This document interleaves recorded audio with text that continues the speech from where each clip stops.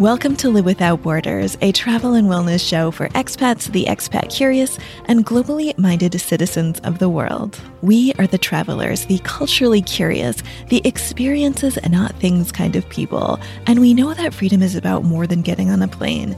It's about becoming the most heroic versions of ourselves, which is why on this podcast, you will hear insider travel secrets, inspiring expat stories, and advice on how to live abroad. But you will also hear episodes that will help give you the clarity, focus, and skills you need to create a life that will set your soul on fire.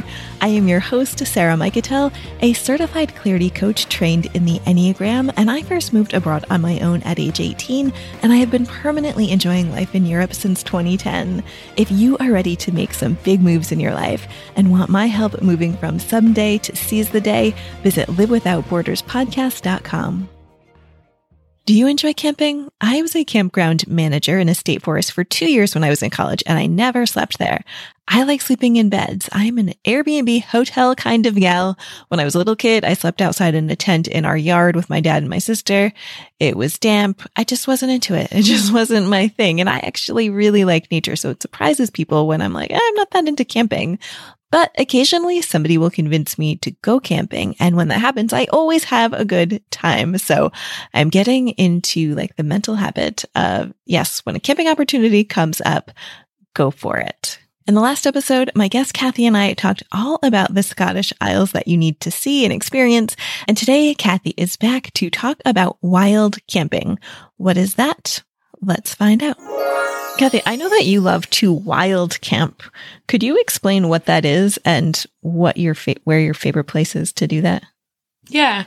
So wild camping basically just means to pitch your tent anywhere you want, and not necessarily in an organized or structured campsite, but rather anywhere in nature and anywhere away from villages or roads.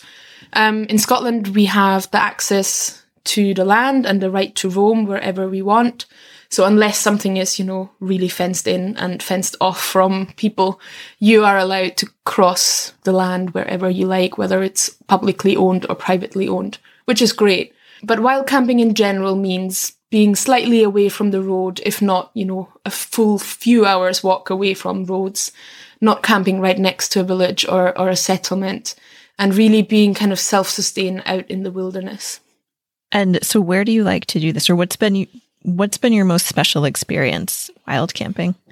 So one of my favorite places was actually my first time wild camping on my own. And that was on the Isle of Bute, which is a small island really not very far from Glasgow. It's probably one of the easiest one to get to from the city, whether you have a day or a weekend.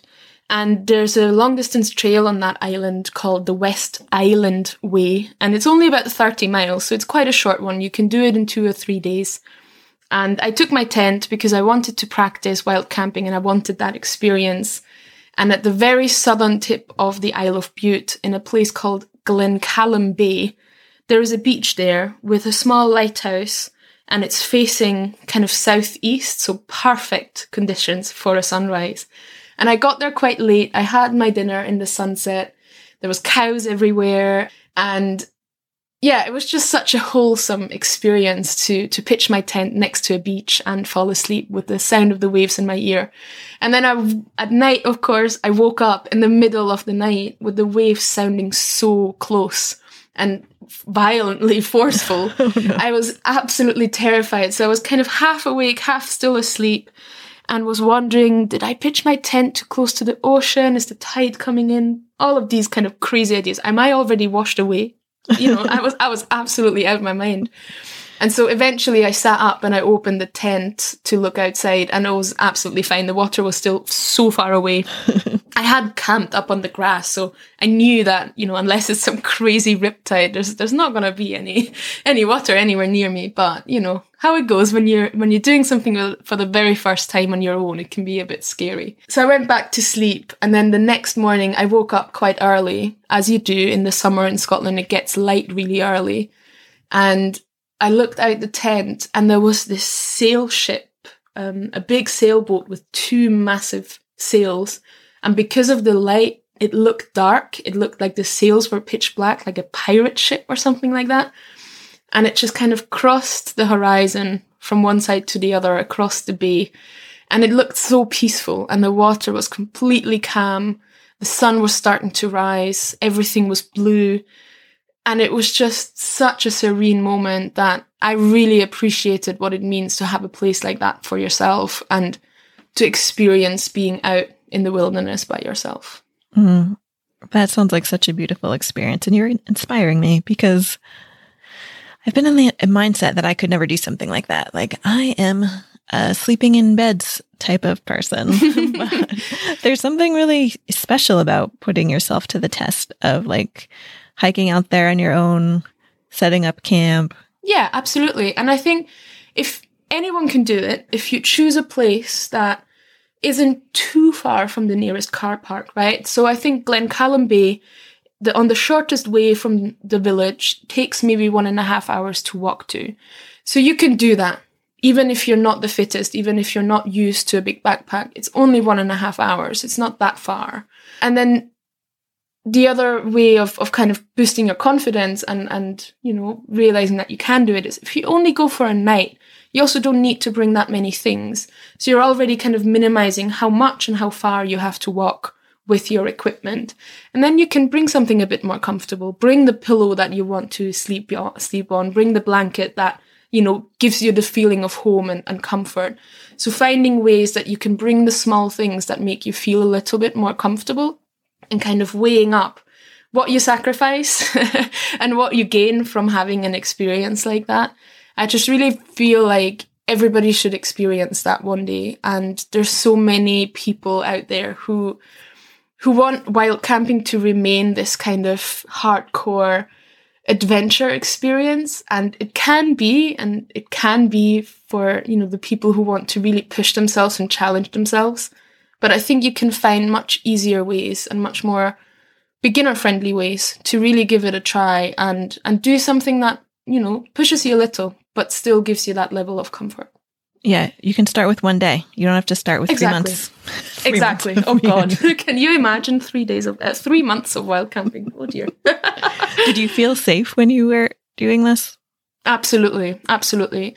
I like to think that, or I like to remind myself of the very sad but true statistics that it's much more dangerous to stay at home.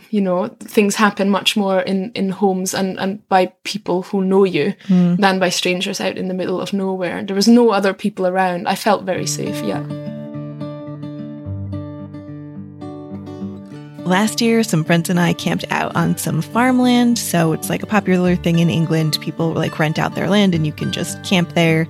And so we had a ton of fun. We got there, we set up shop, or rather I was observing the tents going up. And then we walked this field to get to a local pub, had some fun there, came back, cooked up a big veggie dinner. Again, I was like observing this whole situation, which was wonderful. I felt like I was kind of on this camping resort. Then we chatted for hours by the campfire. It was so much fun. And then all of a sudden it was time for bed. I slept really well. I was nervous that I was not going to be able to fall asleep. And then the next morning we got up, we went for a really long hike and had a fantastic breakfast. And then I went home. So even if you think camping isn't for you, keep an open mind. You might like it. After talking to Kathy about wild camping, I decided to reach out to some of my friends who go camping and ask them, what is your top camping tip? So here is what they said. Hi, I am Jenny Wren-Statrup, and I live in Portland, Oregon. I'm from Iowa, and when I was growing up, my family and I used to take these epic long summer road trips. And since then, I mostly camp when I go to music festivals, and definitely always have a headlamp. And I always know exactly where the headlamp is, because if you have that anywhere you're going and camping at night, you are saved a million moments of tripping on things or losing things because it gets dark and it gets dark.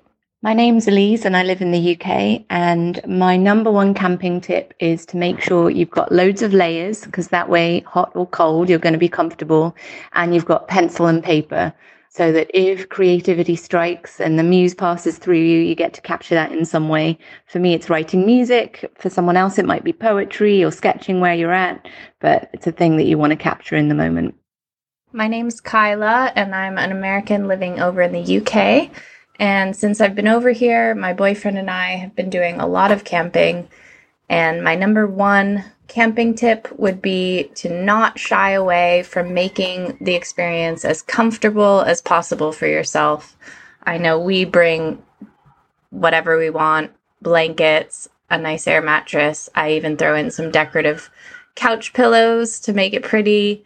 The most important thing is that you're having a good time. So if that means you want to bring the whole house with you, I think you should do it.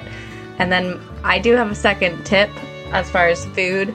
I always make black beans and rice ahead of time, and it makes for a really easy dinner. And also it's good for breakfast with a fried egg over top. You're making me want to go camping.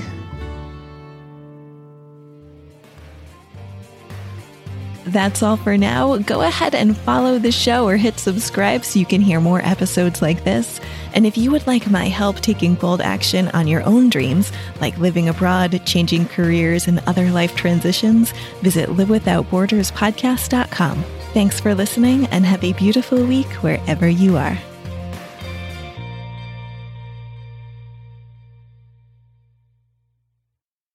Hey, let's continue the conversation. Head on over to my blog on Substack for more content on how to thrive through better communication, stoicism, and global exploration. That is right, blogging is cool again over on the Substack platform.